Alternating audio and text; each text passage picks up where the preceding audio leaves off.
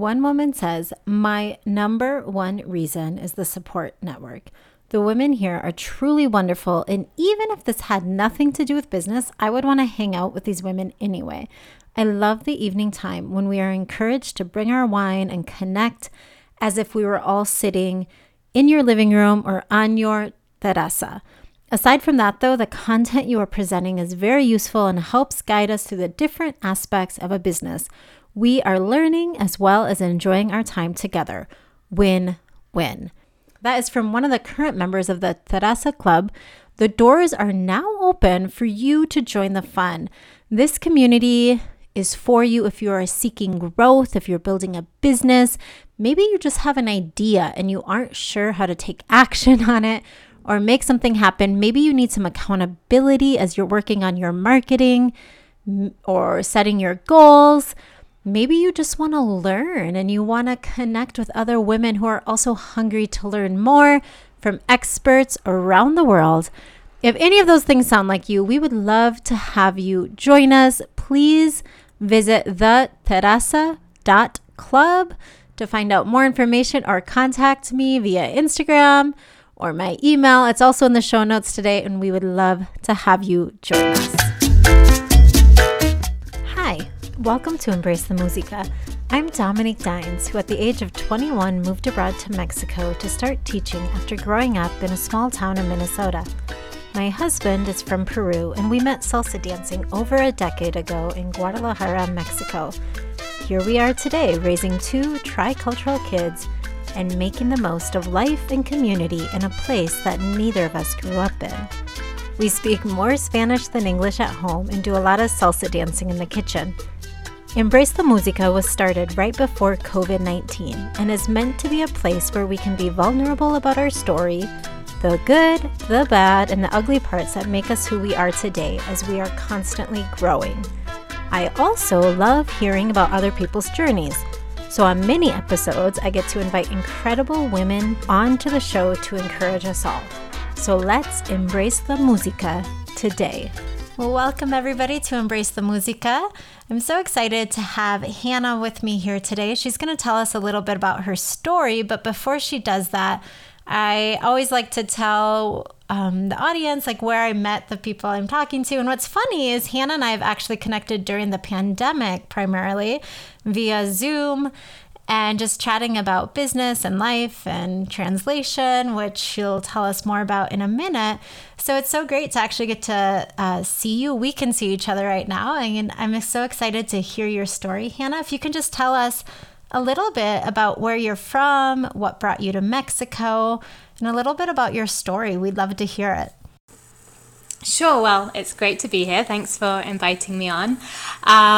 So I'm originally from London, from the UK, and I came to Guadalajara when I on a year abroad program through my university when I was 21. So a while ago now. And I initially came just for the year, like a lot of us do. Very kind of typical story, I think, among some of us expats. And I ended up meeting my now husband during that year, and since then we've been back and forth. I came back to Mexico for a while, and then we also lived in London for 4 to 5 years, and now we've been back in Guadalajara for nearly 6 years, I think. So we tried out both countries, and then decided that Mexico is where we wanted to settle. I originally came to study, and then I just ended up staying, as so many of us do. I love hearing that, because you're exactly right. And so many of the women that I've interviewed have that same story. Maybe they came for different reasons, whether it was studying or a job. But so many of us, here we are, like a decade and some later. So I love that. Did you, and when you were studying here, were you studying Spanish, or were you studying for university, or what was? Yeah, so I was in the middle of a degree with my university in the UK, it was called Hispanic Studies. It was basically a mix of language, literature, linguistics, translation. It was actually a really cool program. And it was a 4-year degree, and the third year was abroad in Mexico. Well, it was abroad somewhere Spanish speaking, and I chose Mexico, which was super kind of crazy at the time because everyone was going to Spain, which is obviously, you know, kind of natural choice because it's close to home and more familiar for us and over in Europe. And then Mexico, a friend and I just decided to be a little bit more adventurous and try out Mexico for the year. So we came not knowing anything about Mexico really. Like there wasn't much at the time. You know, we didn't really like know anything about Mexican food or Mexican culture at all, like being all the way over in England. And so it was a real adventure. And yeah, we had the most amazing time. And during the year I was studying at the UDG, University of Guadalajara, on one of their campuses. So I was there for the whole year, studying, but mostly partying and traveling and doing everything but studying. As you should. Yeah. I mean, I was at 21, which is crazy to think about now because 21 seems so young, but yeah. That's funny. Yeah, it was a great time. I moved to Mexico when I was 21 as well, so it's funny. Oh, wow. We have that in common. Yes. Yeah, and it's crazy looking back thinking, I was so young. But I know. And I just remember getting on a plane and being like, bye to my parents, see you in a year, and not knowing what was ahead of me. And yeah, it's crazy to think back now. Now, so you came to Mexico and you studied. When you decided to move back, did you already have a job here, or what's kind of your career path been? Because I know what you're doing now, but I don't know what you were doing before. Yeah, it took me a while to get to translation. I tried out lots of different things. I kind of came back for love, you know, initially, and it was, I'll just spend another summer here and then maybe we'll break up and go our separate ways. I kind of didn't really know that there was a whole future in Mexico. I was just kind of coming back one more time. And in that time I did so much. My now husband and I spent a summer in Playa del Carmen just working. I worked at a hotel. We did different jobs. And then when I came back to Guadalajara, I taught in language schools. I taught English. I taught in some primary and secondary schools. It took me a while to find translation as even though I always loved it during university, I kind of didn't really see how I could make it work for myself as a freelancer. And then I met some other translators who were doing, there's a master's program at the Autónoma University, which is a master's in translation and interpreting. And my roommate at the time was doing it. So we had like a whole translator group that I met. And that's how I got into freelance translating. But for a while, I couldn't make ends meet with it. It was so, like any, you know, starting out for yourself and like freelancing, the beginning can be so hard. And I just remember those early days of thinking like, I'm never going to be able to make this into a full-time career. Like I'm never going to be able to pay the bills with this money.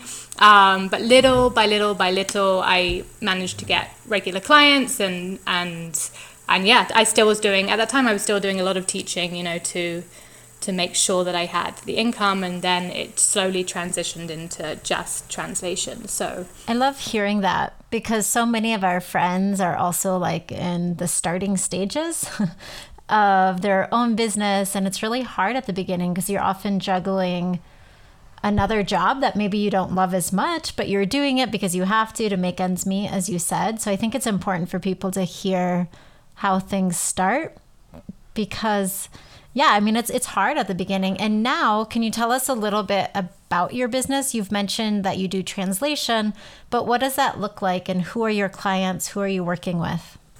Yeah. So I'll just mention as a little like side note that after that period, I actually stopped what I was doing with translation and moved back to the UK and had a 4 to 5 year break of doing other things. So it was kind of like a break in my career just as I was getting really started with translation. But that was fine. It was what I needed to do at the time. And I had some other I had some jobs that I enjoyed back in England doing completely different things, which helped me in other ways. But when I moved back to Mexico just nearly 6 years ago, that was when I was like, right, I'm going to really try and make translation work again. And I was able to pick up a few of my old clients from before that I'd kept in touch with over the years. And I was also joined rejoined the Mexican Translators Association, which I'd been a member of before, and I knew quite a few people through that. So I tried to kind of really immerse myself back in the industry over here, and yeah, at the beginning it was freelancing again, which was just me and just kind of taking what I could get with different translation work, stuff that came my way, advertising in different ways. And then I slowly transitioned it into a small business, which I think there's a very fine line between freelancing and like, you know, solopreneur and a small business, because really, it's really just me. I mean, when you look at it, the website and the brand and everything probably makes it look bigger, you know, than it is, which I know is the case for a lot of small businesses. But it's me, and I have a network of translators and language service providers that I outsource to or subcontract and work with as a kind of network. But it was like a slow transition from freelancing into more of an established, structured business, which has just helped with trying to get bigger clients, with trying to present myself as a business rather than just me, in lots of different ways like that. So yeah, that's where I'm at now. I've been trying to grow it for the past kind of 3 to 4 years. And it's been going well.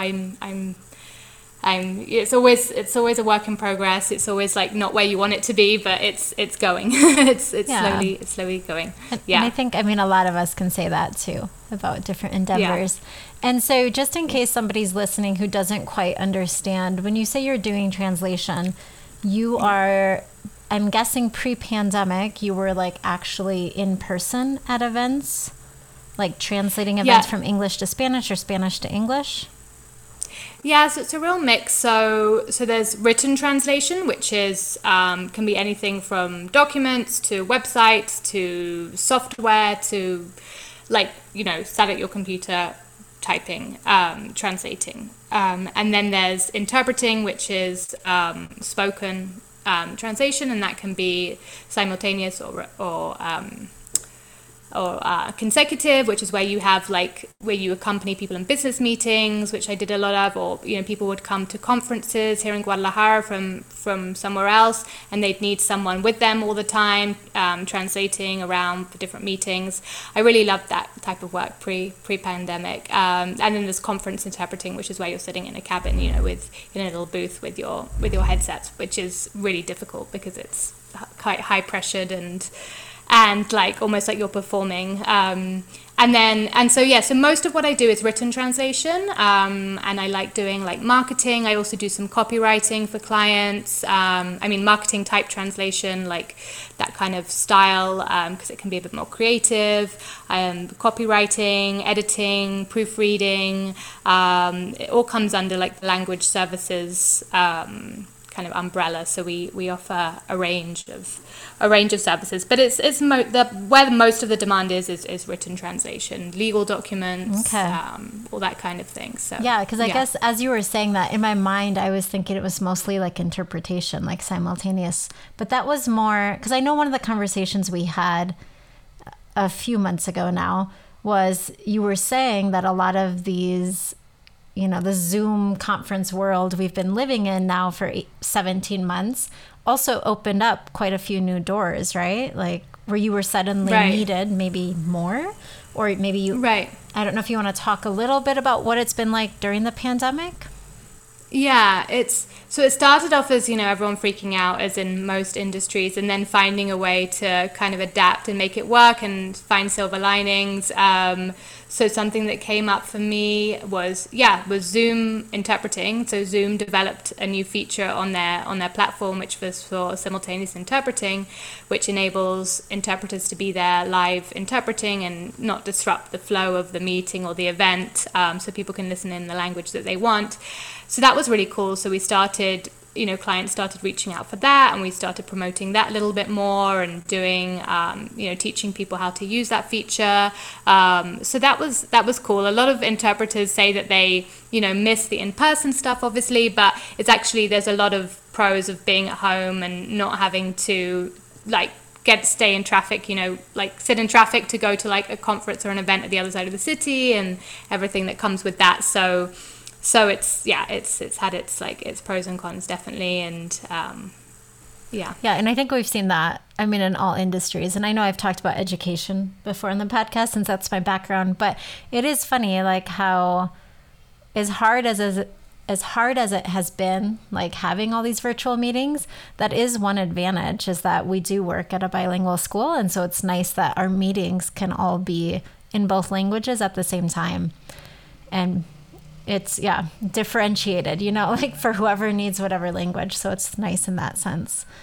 For sure. I think it's amazing. And like a lot of the COVID, like in the different governments in the different states around, the US and where else, like they've been able to do these webinars and sessions and meetings in both languages. And it's so important, to have that language access for everyone. So for sure. So what kind of advice would you give to somebody who's listening? We do have a lot of entrepreneurs who listen, like for somebody who's starting a business, and you kind of already touched on this, talking about your own journey and having to maybe stop for a few years, then jump back into it. Do you have any advice for anybody? I would just say from past experience that you really do need to love what you do, which sounds like an obvious thing to say, but I tried to start a different small business a while back in something completely different, and just for a little while, and I wasn't passionate enough about it to really put my everything into it, and it kind of fizzled out. And it just made me realize that you do need to, it needs to be something that you're going to wake up in the morning and be excited to do, because at the end of the day, you're not answering to anyone apart from yourself. So it all comes from you, which can be really tough at times. But it means that you really do need to love and feel passionate and excited about the concept or the service or the product or whatever it is that you're doing. And know that you will continue to love it, although you can't always guarantee that. So I think that's the main thing. But I would just say to anyone listening, just to go for it. Like, life is short, and if you have an idea and really want to try something new, then just to go for it, because the worst that can happen is that it fails, and that's that. So yeah, I always like to ask myself that question, like, what's the worst that could happen? Like, I might as well just give it a try. And I think you're right, like, you don't know until you try it, and then you'll see if it's what you want to pursue or not. But it's definitely worth the risk. So I want to circle back to something you said at the beginning. You talked about it a little bit, but I didn't ask you. You said you met your husband, your now husband here, but you were dating for a while. And I'm just curious, how has your experience overall been in Mexico, living here, being from the UK, but you said you purposely or intentionally chose to come back to Mexico. So I'm curious, like, what went into that decision? And if you can tell us a little bit, like, how has it been? Yeah, for sure. So I always, loved Mexico. I loved it studying here. I loved it like in my 20s when I moved back here. I was just always so attracted by the culture, the people, the weather, the everything. I think a lot of us expats understand when we say that, it's just a real love for the country. So I was always kind of pulled back here, and when we decided to move back to England, kind of in our mid-20s, we always had at the back of our mind that we would come back to Mexico. It was always like a kind of distant plan, like, oh, we'll come back eventually and kind of settle. But for now, let's try out London. And I just wanted to be around my friends and family for a while as well. And then what was supposed to be a couple of years turned into nearly 5 years, because we both really liked our jobs and just kind of liked London life, and ended up staying longer. But it was always at the back of our mind. And then when my husband got made redundant from his company, and I was kind of getting fed up with my job for a number of reasons, and it was just a good time to say, like, let's make the move back. So we decided to just do it and move back, as I said, almost 6 years ago, and start our lives again here, or continue off from where we left off. And I just thought it would be a great place to settle, really, like, for a number of reasons: lifestyle, what you can get for your money, in terms of property and space, and the climate, and also a big part of it was working for ourselves. We both really wanted to start working for ourselves, and we just didn't see a way forward with that in London, just due to the cost of living. You know, like it was just buying property is impossible because of the market there. It's just it's everything is just so expensive. So we just thought, you know, we can really like, and we actually had a little kind of pact that we were like, we'll move back to Mexico and we'll try to start our own businesses, and if after a year, you know, we're like not making any money and it all goes to, you know, we'll just move back to London and it'll be fine. You know, it was kind of like a trial thing, and we kind of shook on it and we were like, okay, this time in March, whatever it was, I remember doing it. And luckily, like, we didn't need to. Luckily, we started, and it took a while, but we managed to fall on our feet here and yeah, and we're still loving it. Like I think it was definitely the right decision to move back. I love that. And I love the pact. Like the mutual decision making is so important, especially when you have two different cultures, and there can be pulls either way. Like, I totally have experienced that myself, and I know that can be true. For sure. Alex was really lucky that I was so willing to move back, because people always say, you know, like, was it like Alex wanting to move back and you wanting to stay in England? And I was like, no, actually it was me, the one kind of pushing to move back to Mexico, and he probably could have stayed a few more years, but I was like, no, we need to go back and, you know, start out there. So yeah, we were lucky in that sense. Well, and like you said, I think there's so much to love here. And I mean, the weather is one, the food, the laid back lifestyle. And then, yeah, there's just some comforts here that you can find with like the price of things and whatnot.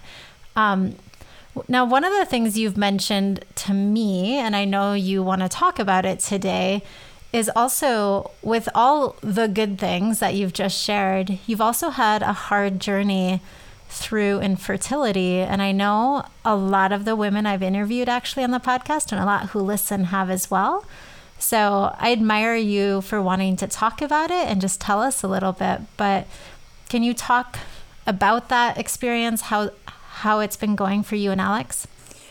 Yeah, for sure. So yeah, I thought it would be cool to talk about, because, you know, it's one of those things that is hard to talk about, and it's hard for women to talk about, and hard to know how to talk about it, and then to know how to support other women going through it. So I just have recently been thinking a lot about ways that I can support, even though I'm still going through it, but ways that I can support other women or other expat women who are also going through it, because it's such a difficult journey and it doesn't get talked about enough, although it does more and more, you know, but it's difficult. So yeah, it's been a really difficult journey for Alex and I since for the past kind of, I think it's coming up to 5 years, and we've been through many rounds of IVF here in Mexico, lots of different, like surgery, procedures, experimental treatments, like every single thing in the book, which is why I also feel like a little bit of an expert on the topic, and I feel like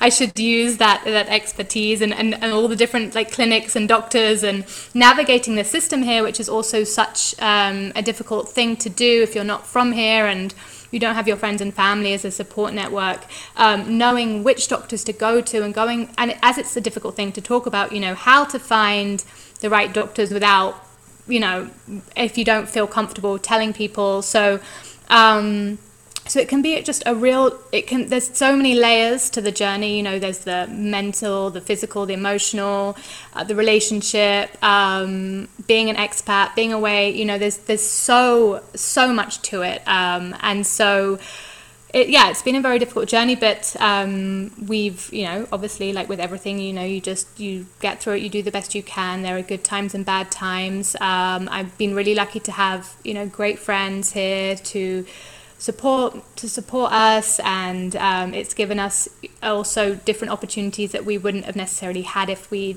had kids back then. You know, we've done a lot of traveling, we've grown our businesses, we've tried to make the absolute most of, you know, not having kids and not being able to have kids at this time, and so now we've actually started the process of surrogacy, which is really cool and something that we thought we've been thinking about for a few years now, since finding out that I might not be able to carry for myself. And we're in the process of that, which is a whole other journey and ball game, and brings with it a million different things, especially in Mexico.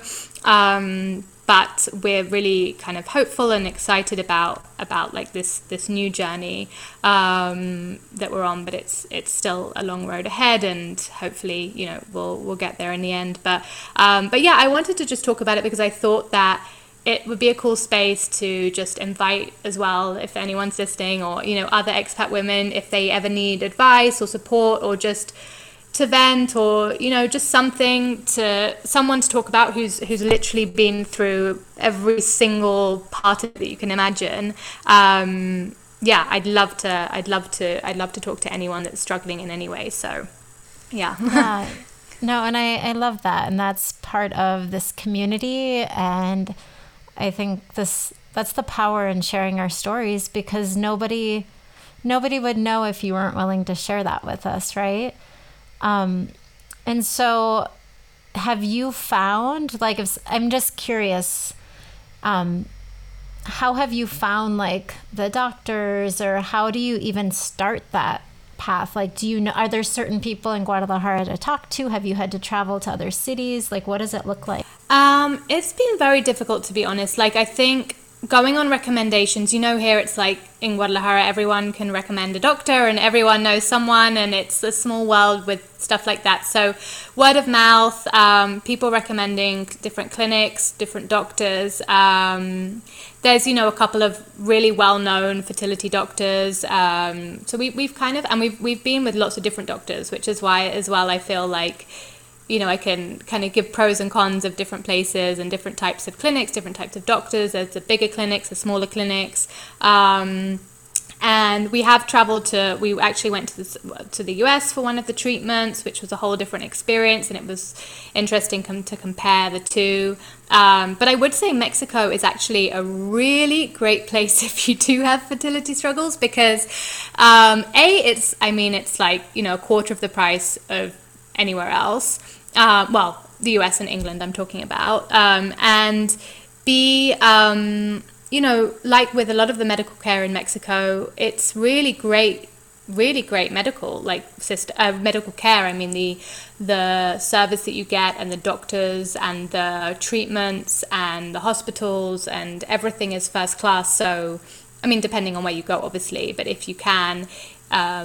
So a lot of people come to Mexico from the US for fertility treatments, and, you know, have really great experiences. So I would recommend it as a place. And I think my husband and I always say, like, silver linings. And if we'd have been in England, or if we'd have stayed in England, you know, who knows if we'd have even been able to afford or do half the things that we've been able to do. So actually being in Mexico in that sense has been a blessing in disguise, that we've been able to do everything, including things, you know, that, yeah, unaffordable in other, or not even options, because sometimes here they offer kind of really quite extreme options that they don't even really offer in other countries straight out, you know. So that's been really lucky. Good to know. And also to see that silver lining, because I hadn't thought about that piece of it either. How would you recommend, like, if someone who's listening, if we have friends who are also struggling with infertility, like, what's the best way that you would feel supported, or that you do feel supported with this struggle? Yeah, it's you know, it's really hard. It's hard for friends. It can be really hard for friends to know how to support a good friend going through it. You know, there's been times where you can even fall out with friends over it, because it's just such a difficult thing to navigate, especially, you know, at the age when everyone is having children, and it can be very difficult emotionally in terms of, you know, lots of different jealousy and feelings of, depression, like lots of different things that come with it. So it can be very hard for friends to know what to say, how to say it, how often to check in, how often not to check in, when you need your space, when you don't, and there's no correct answer. it's just, I think, just being there, I think checking in as much as possible, trying to be sensitive in terms of thinking about, okay, you know, maybe if I have kids and this person doesn't have kids and really wants them, what, you know, it's difficult to know, but what to say, but just trying to be as sensitive as possible with certain things, and just being understanding, because I think people, like with any illness or any difficult time in your life with anything, some days you feel good, some days you feel bad, some days you want to be sociable, some days you don't want to be sociable. You know, friends sometimes need to be really understanding, and I've had friends who I feel sorry for, because, you know, I cancel plans. You know, there's been times when I haven't been to things, I've missed out on different events, or I've been in the middle of IVF treatments a lot of the time, so I just haven't felt like doing certain things. And friends, I think, have, you know, it can be disappointing sometimes when a friend is always flaking on you, but you're good to understand, you know. So just being patient, I think, patient, and knowing that the friendship's not really going to change. It just might be difficult for a while, you know, like with other things. So yeah, I think, but yeah, I think, sorry, go on. No, I was just going to say, I think, like, listening to you talk, I think it's that empathy piece, and remembering that we all have stories that aren't told, and things, you know, that are happening when nobody else may know they're going on. So, right. Yeah. Right. How has it been for you as a couple through this? I mean, I don't know if you want to talk about that or not, because That's fine. I didn't tell you beforehand that I was going to ask that. I just thought of it now. No, it's fine. It's been a real roller coaster, like with, you know, marriage in general, but with that added layer, it's been, again, silver linings. Like I feel like it's brought us closer together and stronger than ever, because I feel like now we can kind of face anything, you know, and we've really been through a bit of a rough ride with it. And there's been times where, you know, one of us hasn't been okay, and then the other one, you know, supporting the other one, but also feeling, you know, bad themselves. So it can be really, really tough on a couple. And I used to read, at the beginning of our journey, I used to read about things, you know, couples getting divorced due to infertility, and I used to think, like, oh my God, I can't imagine that ever getting to a point where you can't, as a couple. But now I can see it, you know, not that we've been close in that way, but there's been times where things have been, you know, difficult, really, really difficult as a couple, for us to be able to be there for each other, for us to be able to lift each other up when we don't feel like it, and also just the constant hormones. I mean, take everything else and just put in the, you know, the shots and the hormones that you need to take for the treatments pretty much constantly for however many years, and it really does something to I mean, you know, what we're like, you know, around the time of the month, and times that by 1,000,000. So it can be difficult for that in that sense as well. So yeah. I mean, I can only imagine.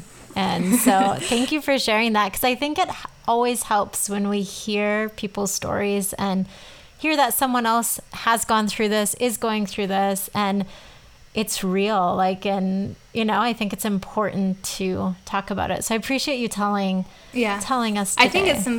I think it's super important to be really real about it, because I think a lot of the time with fertility stuff in particular, you see the end, and you see the, like, okay, I've been through years and years of struggle, but now I have my family, or now I've come through the other side, and you tell your story. And that's amazing, because it's very difficult to talk to when you're going through it. But I've also felt that sometimes, you know, being really real about it during it, like during the really difficult times, during the times when you just feel awful and you don't see the end, you know, is super important as well, because there are just millions and millions of women, you know, struggling, and, well, couples struggling. So yeah, I do think it's a really important topic to talk about. No, absolutely. And one of the things that I love about you and Alex, and this I remember because back in, I want to say it was December, when you had joined us for a month of our, like, entrepreneur group, and we had a call on a Wednesday night, and you're like, I can only stay until 8:00 because we have a weekly date night. It's every Wednesday, right? Is that the night? Yeah. And that's something I admire so much about you. Can you just tell us a little bit, like, has it always been that way, or is that something? No, I think it started around, I think it must have been about 2 years ago.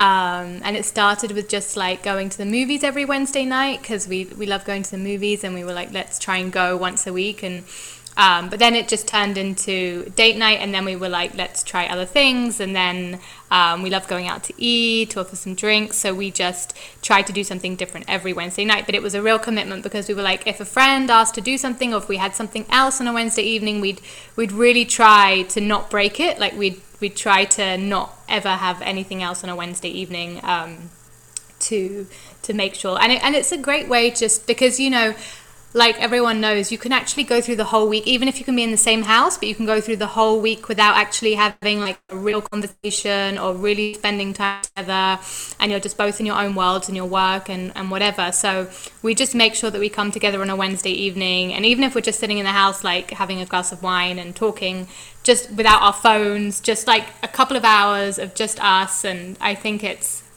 like saved our marriage in so many ways, just because just dedicating that time to each other, you know. Otherwise you can just get caught up in life, and you know.